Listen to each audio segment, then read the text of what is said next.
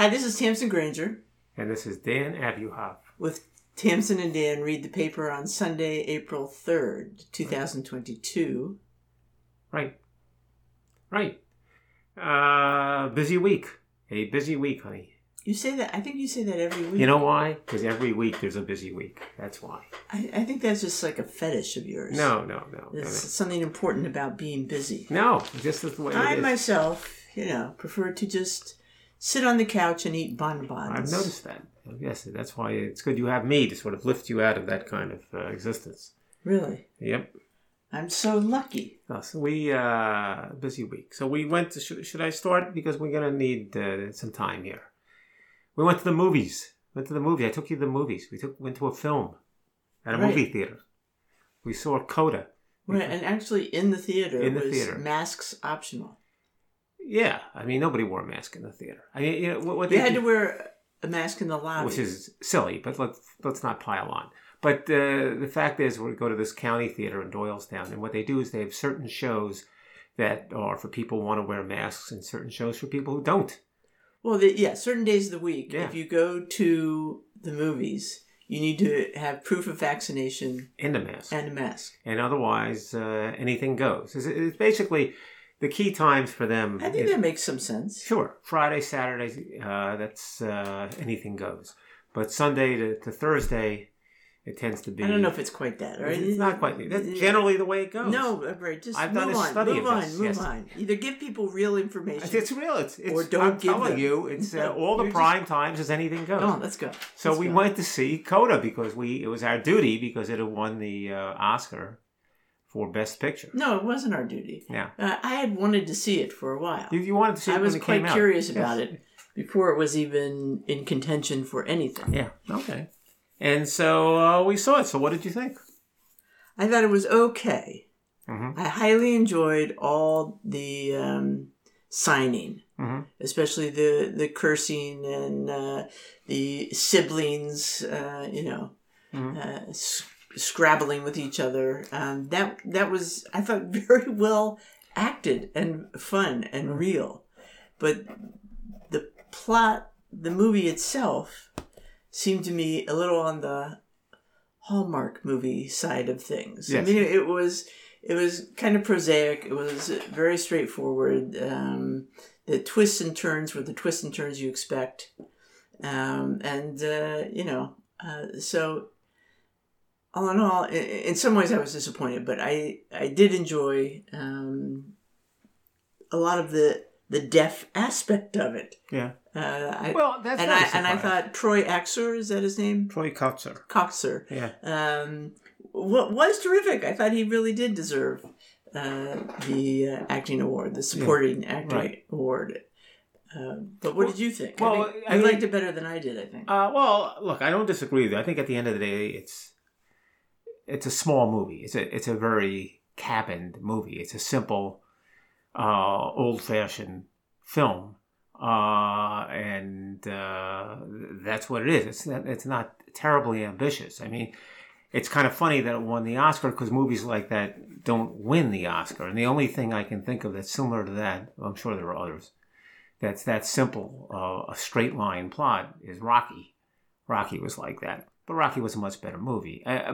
So this was, simple young girl coming of age movie. What added to it, of course, is, as you point out, the idea that she had deaf parents. And it adds a whole dimension, including, on the surface level, you have actors who are really deaf actors who are communicating by sign language. And there's something that's very evocative about sign language. You remember we were discussing this before. We saw a production on Broadway of Big River, which is a musical. Right. And we had seen it in a straightforward musical production. Later we saw a production that Roundabout put forward, which was done by actors in Theater of the Deaf, and there was a lot of signing. And it was very interesting. I mean, Big River's not a great musical, but my point is the activity, the physical motion that goes into signing, it kind of draws you in. I mean, I don't know if you call it acting or what you call it, but in a sense, acting, it is acting. It's a very physical form of exactly, acting. Right. And conveying emotion. And I think it's very engaging. Yes. So I think that adds to the movie. And I think I agree with you. Culture deserves credit for that. And all the deaf actors, of course, Marlee Matlin's in it too, and Marlee Matlin's, been a prominent actress, deaf actress for a long, long time. Children of a Lesser God, for which she won Best Actress. So again, simple movie, simple story. I'll say well told, to be sure. I enjoyed the movie. Maybe I enjoyed it a little more than you. Maybe I just had, maybe you had greater expectations than I did. I mean, we saw the. It's funny because it got a little bit of a backlash, and we both saw this article about some folks who are deaf or belong to sort of these deaf organizations that were a little disappointed in the movie or had some reservations about the movie because they didn't like the way that deaf folks were portrayed. They didn't think it was accurate. Many aspects of life for deaf people, they didn't like the way it was portrayed, especially in the 21st century. Yeah. And Jenna Beacom, for instance, is quoted in the Times. She's a deaf media critic. Said there's so many actually harmful messages in this movie. That's a conflict. I don't want those messages out there. I don't want them taking root. And I think one of the big harmful messages was that deaf people are so desperate for an interpreter, and that in this case, the family seems to sort of take advantage of the one daughter who is hearing, and she has to do everything for them in terms of communicating with the outside world, and Jenna and other people in this article point out that deaf people live very, independent, competent lives, even if they don't have a live-in interpreter. So that seems silly. Also, it must be ignoring the Americans with Disabilities Act of 1990 that says people will be provided with professional interpreters. I've lectured with deaf students in the classroom with an interpreter. Really? And I felt terrible. Why? For the interpreter. Because, my lectures can be a little bit out there and kind of, jumping around a lot, jumping between, languages, not that I go on and on in French or Italian, but I sprinkle in my, little words here and there, etc. I just felt it must be some kind of a challenge, just because I'm such a wise ass as a speaker. Right. But we all did fine together, so my expectation, I was disappointed in the sense that to some extent, the movie gave the impression these people could, barely survive without her. That it was going to be a huge deal to figure out how to run a business or do anything without her there in the home. And that didn't seem realistic. That just seemed to be something that was thrown in to make the plot more compelling. Yeah, well, I agree with all that, and I can understand the sensitivity. The deaf family, they were portrayed as kind of helpless, and I guess you're reminded that what the name of the movie is. It's called CODA, Children of Deaf Adults. It's not their story; it's her story. Right. It's a story of the child, so it's told very much from her perspective, and maybe that's unfair. She's a young person and she sees herself as put upon, perhaps, to some degree. It is not told from the perspective of the deaf family members. It's just not the story. And so I think some people are going to be disappointed if they feel, and there was some virtue signaling, apparently, that Academy Awards people were signing, saying like it's a great step forward for deaf population or deaf sensitivity. And for deaf actors. Well, for deaf actors, it is. Having representation and participation. That's for sure. That's for sure. But it is not really a film about deaf people. It is to some degree, but it's mostly about her, the child of deaf adults. So it's just not exactly what it was cracked up to be. I think that to some degree. Well, yeah, but again, it just It might struck be wrong. a wrong note Yeah. where they're exaggerating things that don't seem realistic. Right. You're more engaged with a character if it just resonates, if it seems true. Right. And Well, let me ask a different kind of question. yeah. And maybe there's just no answer to the question. Maybe it's a completely unimportant question. Considering these were the two primary candidates for Best Picture, which movie did you like better, This or Power of the Dog? Well, but people in the Academy had to ask themselves that question. Is that the way it is? It's either or? Well, yeah, you got to vote. I know, but don't you vote for whatever movie you like the best? No, you vote in preference. The voting's done. You rank your preference. Oh, okay. That is a hard one because Power of the Dog wasn't my favorite. On the other hand, the filming, the right. scenery, the emotions in that film did seem more powerful. Right. But yeah, that's hard. I can't answer that. Yeah, I mean, I have the same reaction. I love the music in The Power of the Dog. I love the cinematography. I love the mood. At the end of the day, there's something powerful of a simple story well told, and I guess I'd give the nod between those two to Coda. Yeah, I guess so. But it's hard to imagine that that's what it came down to, and yet it is. So what do you have? Not the strongest year. But I enjoyed the movie. People also objected to the scene where, the big emotional scene where she's singing for her father. Yeah. Well, and he is touching her throat. Yeah. In order to experience her singing. Yeah. And so you can't do that. The deaf people are saying, no, it wouldn't sound any different from the vibrating of your phone. Yeah. So that, again, when it's not realistic, when it's not telling a real But when you were there watching the movie, you don't know that. So you read the article in the Times. I sort of knew that. I said, wow, that's right out of Helen Keller or something. Well, it is. And, it is, actually. Does that really work? I don't understand. Because, if you do it right now to yourself, what do you feel? Well, vibration. I will just say, we'll get off this subject. The other thing they mentioned in the article, which I think was a telling point and a fair criticism, is at a critical moment in the movie, whether she should go or not go to college. And he hasn't spoken the whole time. He's been signing, the father. Yeah. And he finally emits a sound, which is go. And it has a certain resonance, a certain emphasis, because that's a strongly felt emotion, so strongly he spoke it.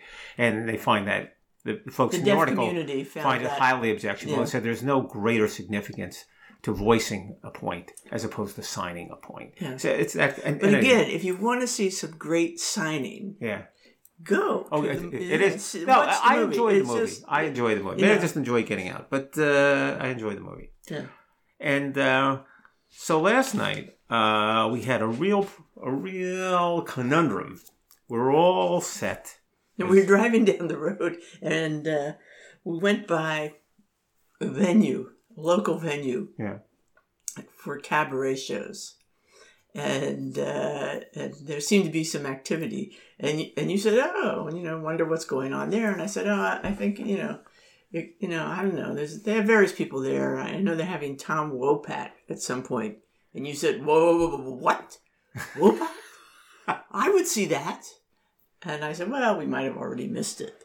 And I looked it up, and Tom Wopat was coming to town. Right. On April 2nd. Okay. Which was Saturday the Saturday night of the Final Four. Which is 2 points. Number one, the venue is a half mile from our house, right? Well, it's very convenient. Very convenient. So, I'll just say it now. It's called the Raz Room, and what they did was they renovated this building, and we haven't really figured out what they got going on there. Maybe it's Daniel, just tell the story. Event space, or maybe enough. It's like a 54 Below imitation. Yeah, right. But the problem was the Final Four is last night, and we had been planning to spend the evening watching basketball, the 2 basketball games, and did we want to see Tom Wopat enough to skip or miss a lot of the basketball? And I opined that I think we could do it because I thought the first game would be a blowout, and we'd still see the second half of the second game, and that's what we did. And I was right, by the way. So let me come back to the basketball. So we went to see Tom Wopat at the Raz Room. Now, Tom Wopat, just so we're clear, for those old enough to remember, Tom Wopat was famously one of the stars of The Dukes of Hazzard, which is a TV series that ran from 1979 to 1985, which was, I understand, was very popular, which I never saw, and I understand you never saw it either. No. But that's not for us. But it was very popular. Well, because we were, at that time, young professionals. Yeah. And young parents, and we weren't sort of sitting around. I wouldn't have watched it at the age of 12, honestly. Well, yeah. It was not our kind of thing we were interested in.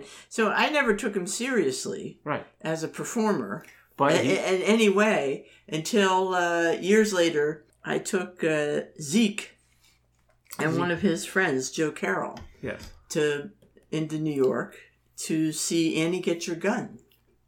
And he was playing opposite Bernadette Peters in that revival. Right. He was playing Frank Butler. What do you think of him in that? He was terrific. Was he really? Yeah, I didn't know he could sing. He can really sing. Oh, yes, he can sing. So he's recorded like 10 albums or so, and a lot of them are country, but some of them are more pop standards. Some of them are rock and roll. Here's something you might not have known. Do you know he was nominated for a Tony for that? For Annie Get Your Gun? They have a Tony for Best Actor. A category for Best Actor in the Revival? Yeah. Oh, okay. Well, for Best Actor, I think you just go in the normal pool, but you can't. Really? Yeah. So in any event, he was nominated. Didn't win. He also, just to give you his Broadway career, he mentioned that he knew Harvey Fierstein during the performance last night. He was in A Catered Affair, which Fierstein wrote, 2008, also nominated for a Tony. He was nominated for a Tony twice, which is no small thing. And here's something which I didn't remember at all. In 2010, we saw Sondheim on Sondheim, the Roundabout production. Yeah. He was in that. I looked it up. He was in it. They had a cast of 5 or 6. He wasn't a star. The stars being like Barbara Cook and Norm Lewis. But he was in that cast. He had a small part. Yeah. So in any event, he can sing. So we went. And it was a cabaret type thing. It's very nice. Very convenient, obviously, for us. But you're very close to the performer. It's very informal. And it was interesting. Now, what do you think of that? I was disappointed. Okay. How so? First of all, he can still sing. Yeah. Terrific voice. But in terms of a show, it was like he was phoning it in. When he walked out into the audience before the performance, and he was chatting people up, and you said, "Oh, look, here's your guy," and I looked over and I said, "That cannot be him." And he needed a haircut. He didn't look especially. He didn't look fabulous. Yeah. His patter was not very polished. Right. I thought his little anecdotes were rarely either funny or of interest. Mm-hmm. He had a terrific piano player accompanying him. Right. And he played the guitar.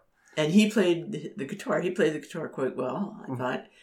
But every once in a while I'd look over the piano player. They clearly had not rehearsed together at all. And he would just say, just do this chord. Giving him little hints. You can do this, and he would skip stuff and the guy would be flipping through. Oh, I didn't catch that. Sheet music. So it was, in a way I felt kind of ripped off. I felt he could have put something together. I just didn't think he took the gig seriously. I didn't. And he kept saying, I thought that went pretty good. And he also about 9 times says, well, what do you want? I'm 70. I'm 70. Yeah. And, it's just... He was... he could have been a lot more... There were a couple times, I say to myself, had he had a couple of drinks before the whole thing started. Yes. It felt that way. I think the answer to that is yes. Yes, yeah. And he did stop everything and ask for a glass of wine. He asked for a glass of wine or a bottle of beer. And they gave him some wine. But, so there was a little bit of that. Having said that, I was probably put off by that a little bit less than you were. I mean, at least it was still interesting in the sense that it was very unfiltered. He did sing well. And, again, maybe lower expectations. Maybe I didn't hold it to a high standard. It certainly wasn't expensive, so I didn't feel ripped off. I wasn't expecting anything, Dan. But, there's a difference between unfiltered and interesting. Things are not just interesting because they're unfiltered. I didn't say it was that interesting. But he needed somebody to tell him which stories were interesting, etc. But see, that's the difference between this and Manhattan, too, to some degree. Look, I can't... All your points are valid. And you did hear before the show, he was talking to somebody, and they said, hole in the wall. Oh, did he say that? Yeah. As if so. Right. And if somebody said, what are you doing like in this hole of the wall? Well, yeah. So but people are going to treat it that way, unless you're an up-and-comer and you're just trying to make your mark. A guy like this is going to... He could have been warmer, more charismatic. Okay, I agree with that. And if anything, it's just so off-putting for somebody to keep... He clearly is not happy being 70. And that's just depressing. Without going into it, he's had some rough times over the last couple of years. He had sort of a little bit of a drug-type situation. And, so that may be. But the fact of the matter is that you're going to see that a little more at the Raz Room than you're going to see it at 54 Below in Manhattan. You're just going to see, this is, AAA. This is the minor leagues. This is not the major leagues. I told you last night I would have been much happier seeing some relatively unknown person who was giving it their best. Okay. Than have this guy phone it in. All right. I mean, it just, it was a little bit, it was disappointing and a little bit I will say, insulting. It's the only time I've ever seen anybody sing Copperline before, other than James Taylor. Yeah. And he did sing one of my favorite songs, The Water is Wide. So he gets 1 point for that. Another James Taylor song. He sang the Joni Mitchell song.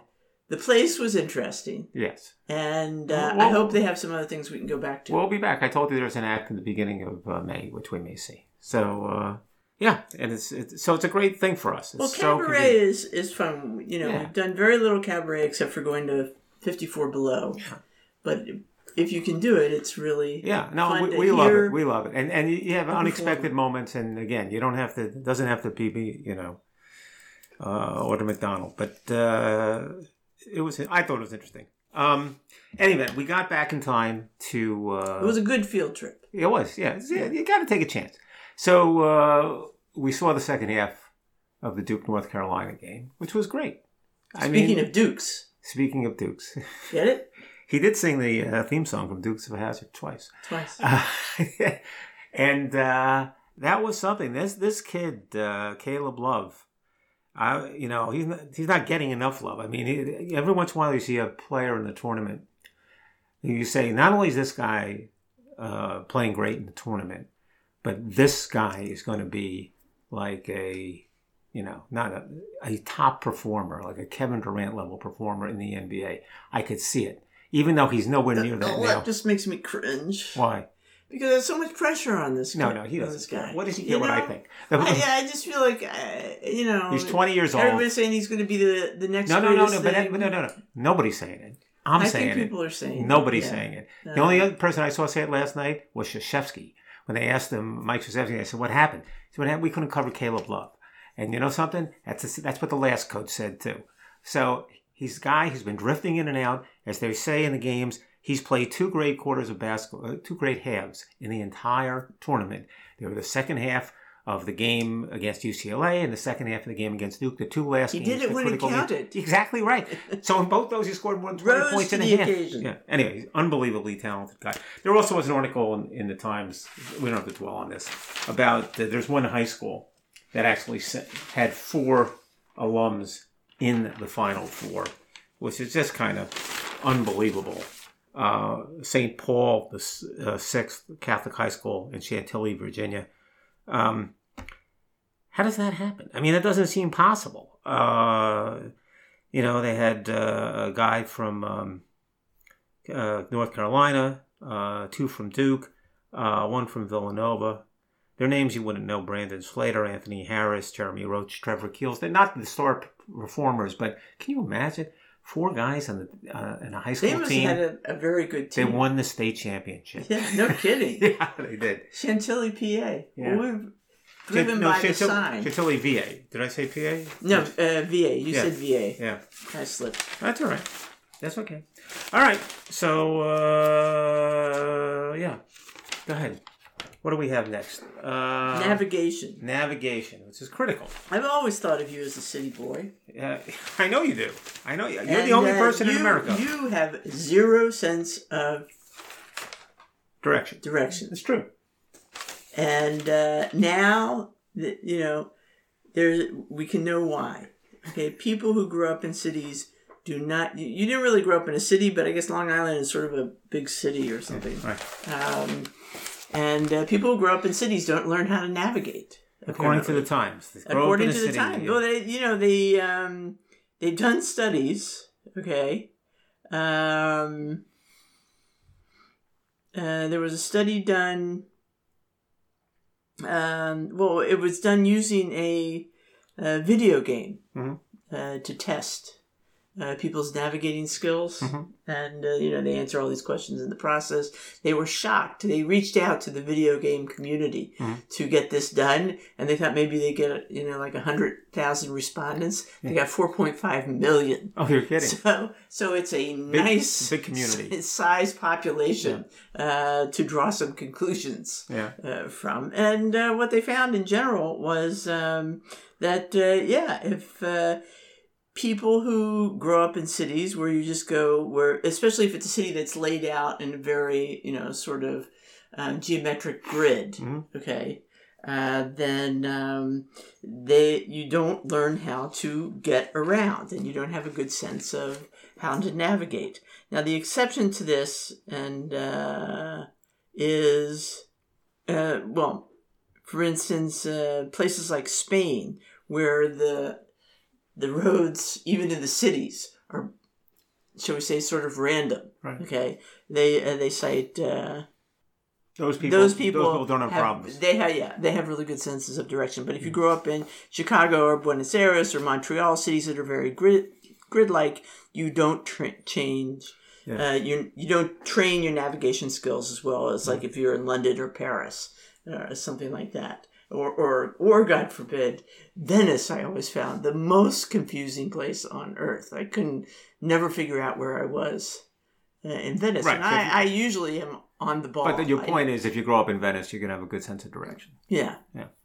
And people do. I mean, they get around Venice fine. Let me explain why I don't have a good sense of direction. It's not because I grew up in a city, because I obviously did not. It's because we didn't go anywhere. We never went anywhere. All right. So all we did. No, it's not even that. I'm telling you, if we didn't go anywhere, how you're talking about developing a sense of direction as a child. Yeah, you didn't drive anywhere. Both. Okay. Nobody drove anywhere. I'm telling you, right, because you never I didn't qualify for a driver's license until I went to college. So you went to college, so you hadn't been used to driving around and finding your way. I didn't have a license until I graduated college. Right. So that's why you did. But you were not actually mentioned in the article, sad to say. But I was just being a little goofy. But you are sort of a city boy. Really? Well, also city people. They, to some extent, other conveyances take you places in the city. Yeah, mass transit. So the taxi driver has to know where he's going. The subway car knows where they're going. And once in a while you walk somewhere, you have to know where you're going. And that makes me a city boy. We didn't. Oh. Well, you spent the majority of your life in the city. Yeah. Okay. When you think about it. Yeah. All right. Well. Okay. And you're a country girl, I guess this means. Yeah, I'm a country girl. Oh, all right. Well, but also I've always been responsible for figuring out where I had to get to. So, okay. All right. So here's something that's kind of related to that. It has to do with New Jersey law against pumping your own gas. That's right. In New Jersey, you cannot pump your own gas. All gas stations have attendants who attend to you when you go to buy gas. And it's one of only a couple of states who have it this way. So when you're in any place but New Jersey, you get out and pump your gas. Yeah, so I always gas up before I leave Jersey. Yeah. But so if I'm going to Virginia, I go with a full tank. But this is the problem. I don't have to refill. Problem now is if you're running a gas station, you can't you're having trouble hiring people to pump gas. And they interview some people in this article who say that they're desperate for workers, and it's so difficult to get workers to pump gas in this economy. Well, it's a terrible job. It's a terrible job, but people are going for better jobs that pay more money. And as a result, a lot of gas stations, again, according to this article, are closing certain of their stations. So you go in, instead of having 8 pumps open, they'll have 3 pumps open, because they can only manage that because they only can have one guy to pump the gas. Yeah. So it's hurting their business. It's hurting their business in 2 ways. One is that they're selling less gas. And 2 is a lot of these stations have a little food mart adjacent. Oh, so they're doing less business. They're doing a lot less business because no one stopped because they don't have the gas. So they're complaining bitterly. And the question is, why is this? Why are people forbidden from pumping their own gas in New Jersey? And here's why. Because, and this is a question that they put to Chris Christie in 2016. Quote, the last poll we did on this question, 78% of New Jersey women said they were opposed to self-service gas. 78%. You can't find 78% of people in New Jersey who agree on anything. So this is important to people. And then they quoted Murphy, who was asked, are you going to change the rule about, Murphy being the current governor, are they going to change the rule about pumping gas? And he said, I will not commit political suicide on this point. All right? Now, let me tell you how crazy this is. All right? Yeah. I understand. I'll accept this poll, although I have no idea whether it's a legitimate poll or not, although you've seen it back it up. That's, let's say, 78% of women in New Jersey would prefer not to pump their own gas. But it's the same thing as in a supermarket. You might get 78% of women saying, I prefer to have a checkout person rather than self-service checkout. And you know what they do? The supermarket offers both, or doesn't offer both, but does whatever it wants. But they're in a competitive environment, and the choice becomes one that the free marketplace decides. You don't have laws about it. So well, that's a very good point. Why can't you just have this in New Jersey gas? And the answer is, you should.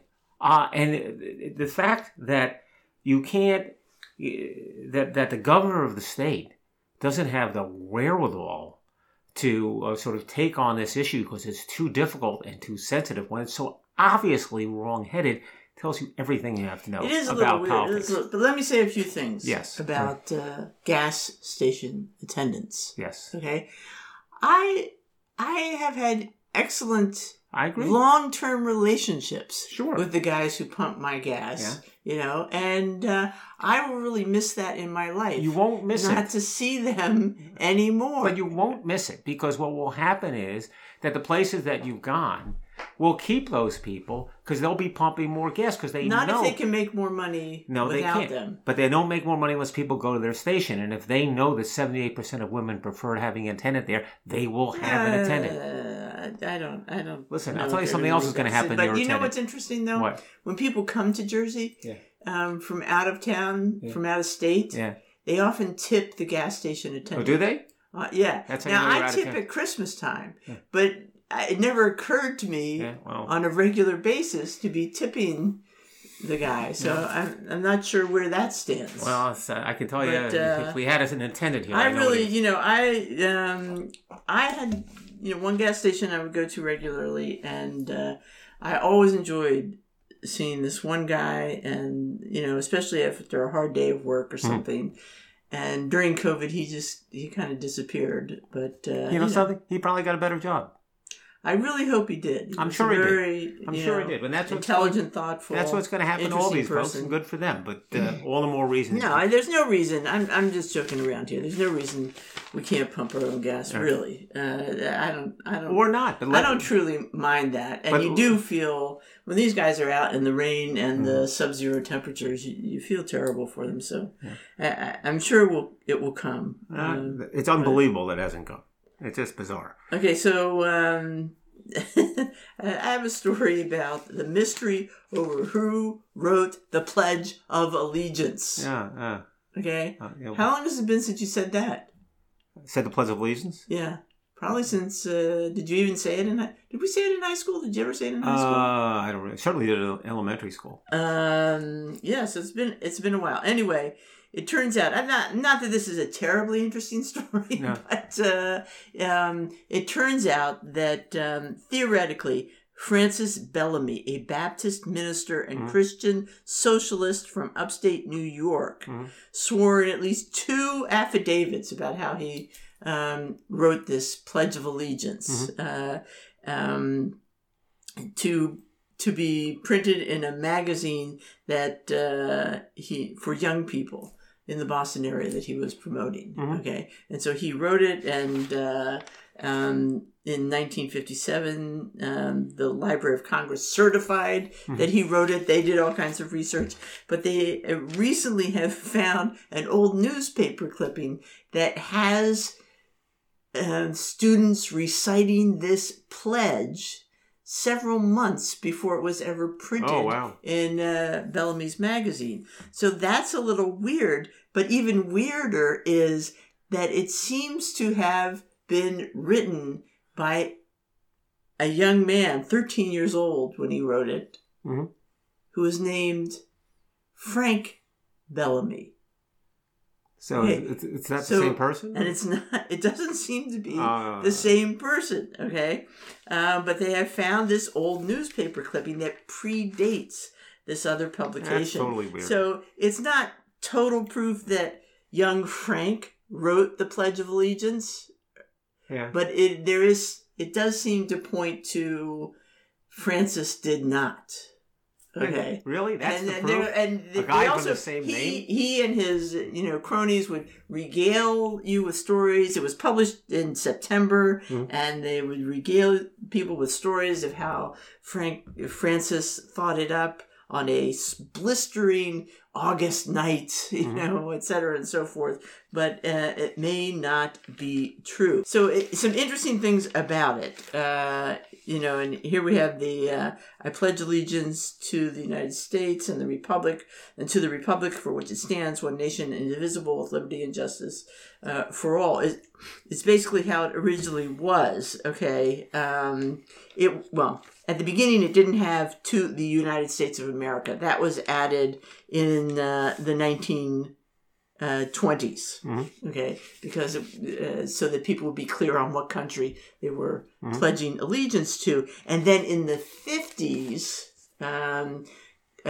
with the Cold War and fears of communism and atheism and so on, is when they added in one nation under God. Under God. So that's all. Kind of interesting that it went through those changes. And, I have my own Pledge of Allegiance story. In, 7th or 8th grade, I tried out to be the morning announcement people. You'd all go to homeroom, and somebody over the loudspeaker would say the daily announcements. There's a bake sale, and we're playing against the Kansas Jayhawks and stuff like that. And then at the end of it would lead the entire school in the Pledge of Allegiance. And so one day I subbed in. Somebody didn't show up, and they called me, and I came and did it. And I didn't have a written copy of the Pledge of Allegiance. So you forgot it? And I just couldn't remember. I wandered around and eventually finished my version of it. And the teacher in charge just, in the, mic room or whatever it was, just kind of looked at me and laughed. And that was humiliating. Really? Because it's not very long, and by that time I was in 7th or 8th grade. I'd been saying it since kindergarten. Well, we used to just mumble our way through it, and without even thinking. Right, but when you sit down to think what it is, and you haven't thought about it ever. Well, they say also, they say this happens with pop songs. There was this one show, which they say, "What kind of lyrics do you really know?" Which was just done a few years ago, and everybody says, "Oh, I know that song. I know that song. I know all the lyrics." And then when there's no background. You're not singing along, and they ask you to sing the lyrics. People don't know. Yeah. Well, it's that kind of situation. Yeah. Humiliating. Oh, well, okay. And yet, I know you became the announcer in high school, so there you go. We'll have to see what we find out about Francis and Frank Bellamy. That's too weird. And who really wrote it. And was it a 13-year-old? I mean, that's... it's not the most sophisticated no document. All right. So, and now we close with the big news. You asked me, when's opening day for the baseball season? And I had no idea because, things bounce around with the work stoppage and now they're back, et cetera, et cetera. And it turns out that opening day is upon us. It's April 7th, which is Thursday. Each of the teams will be playing on April 7th. The baseball season is about to begin. Even the Mets? Even the Mets, who are playing the Washington team, your Washington team. Oh, really? Yeah, on Thursday. So, by no coincidence, perhaps, there was an article in the Times early in the week about the original Mets. And they're writing that article because it's the 60th anniversary of the Mets. They began in 1962. And the article features a big photograph of none other than Casey Stengel, who embodied the Mets. He was the manager of the Mets. And he seemed 130 years old. He wasn't, but he was just a nutty guy. Everything he said seemed to be in some kind of Stengelese, as they put it. And the Mets were kind of a phenomenon. I mean, the team was begun because there had been a tradition of National League Baseball in New York in the form of the Giants and the Dodgers, which was terminated in 1957 when those teams moved to California. So notwithstanding that you still had the Yankees in New York, if you were a National League fan, that didn't matter. I would have been in that category. Certainly my father was. So there was a real hunger to have a National League franchise in New York and great enthusiasm for the Mets. Being initiated in 1962, they had immediately a tremendous fan following. And that fan following was completely oblivious, or at least unconcerned, about how good the team was. And Casey Stengel contributed to that because everything was sort of a little bit of a gag, a little bit of a joke. We're just here to play ball. As Stengel said, these young men haven't failed yet. And they went out and they failed. So just to give you the highlights, to give you an idea what failure is, they lost their first 9 games, which I do remember. Mm-hmm. 9 games is a lot to lose at the beginning of the season. And then they won their 10th game. I'll tell you, too, in their second season, they lost their first 8 games. They were a bad team. That was not their longest losing streak of the season. Later, they had a 17-game losing streak. They also had losing streaks of 13 games and 11 games. This is hard to believe. They ended up with a record of 40 wins and 120 losses, which is also stunning when you think about it. And you're saying to yourself, well, obviously they weren't in first place. They must have finished 20 games out of first place, maybe 30 games out of first place. They finished 60 games out of first place. Oh, gosh. 60 games out of first place. They were a bad team. But again, the enthusiasm was so great, it didn't hurt the attendance. And of course, people would come to see the Giants and Dodgers because there were Giants and Dodgers fans left over in New York. There was never any complaining, just thrilled to have the Mets there. And, some things were created. The banners was a Met thing. The idea of having banners in the stadium was invented with the advent of the Mets. Suddenly, you'd never see something like that in Yankee Stadium, but there'd be huge banners professing all kind of affection for the team. And this carried the Mets for several years because they were terribly unsuccessful for a number of years.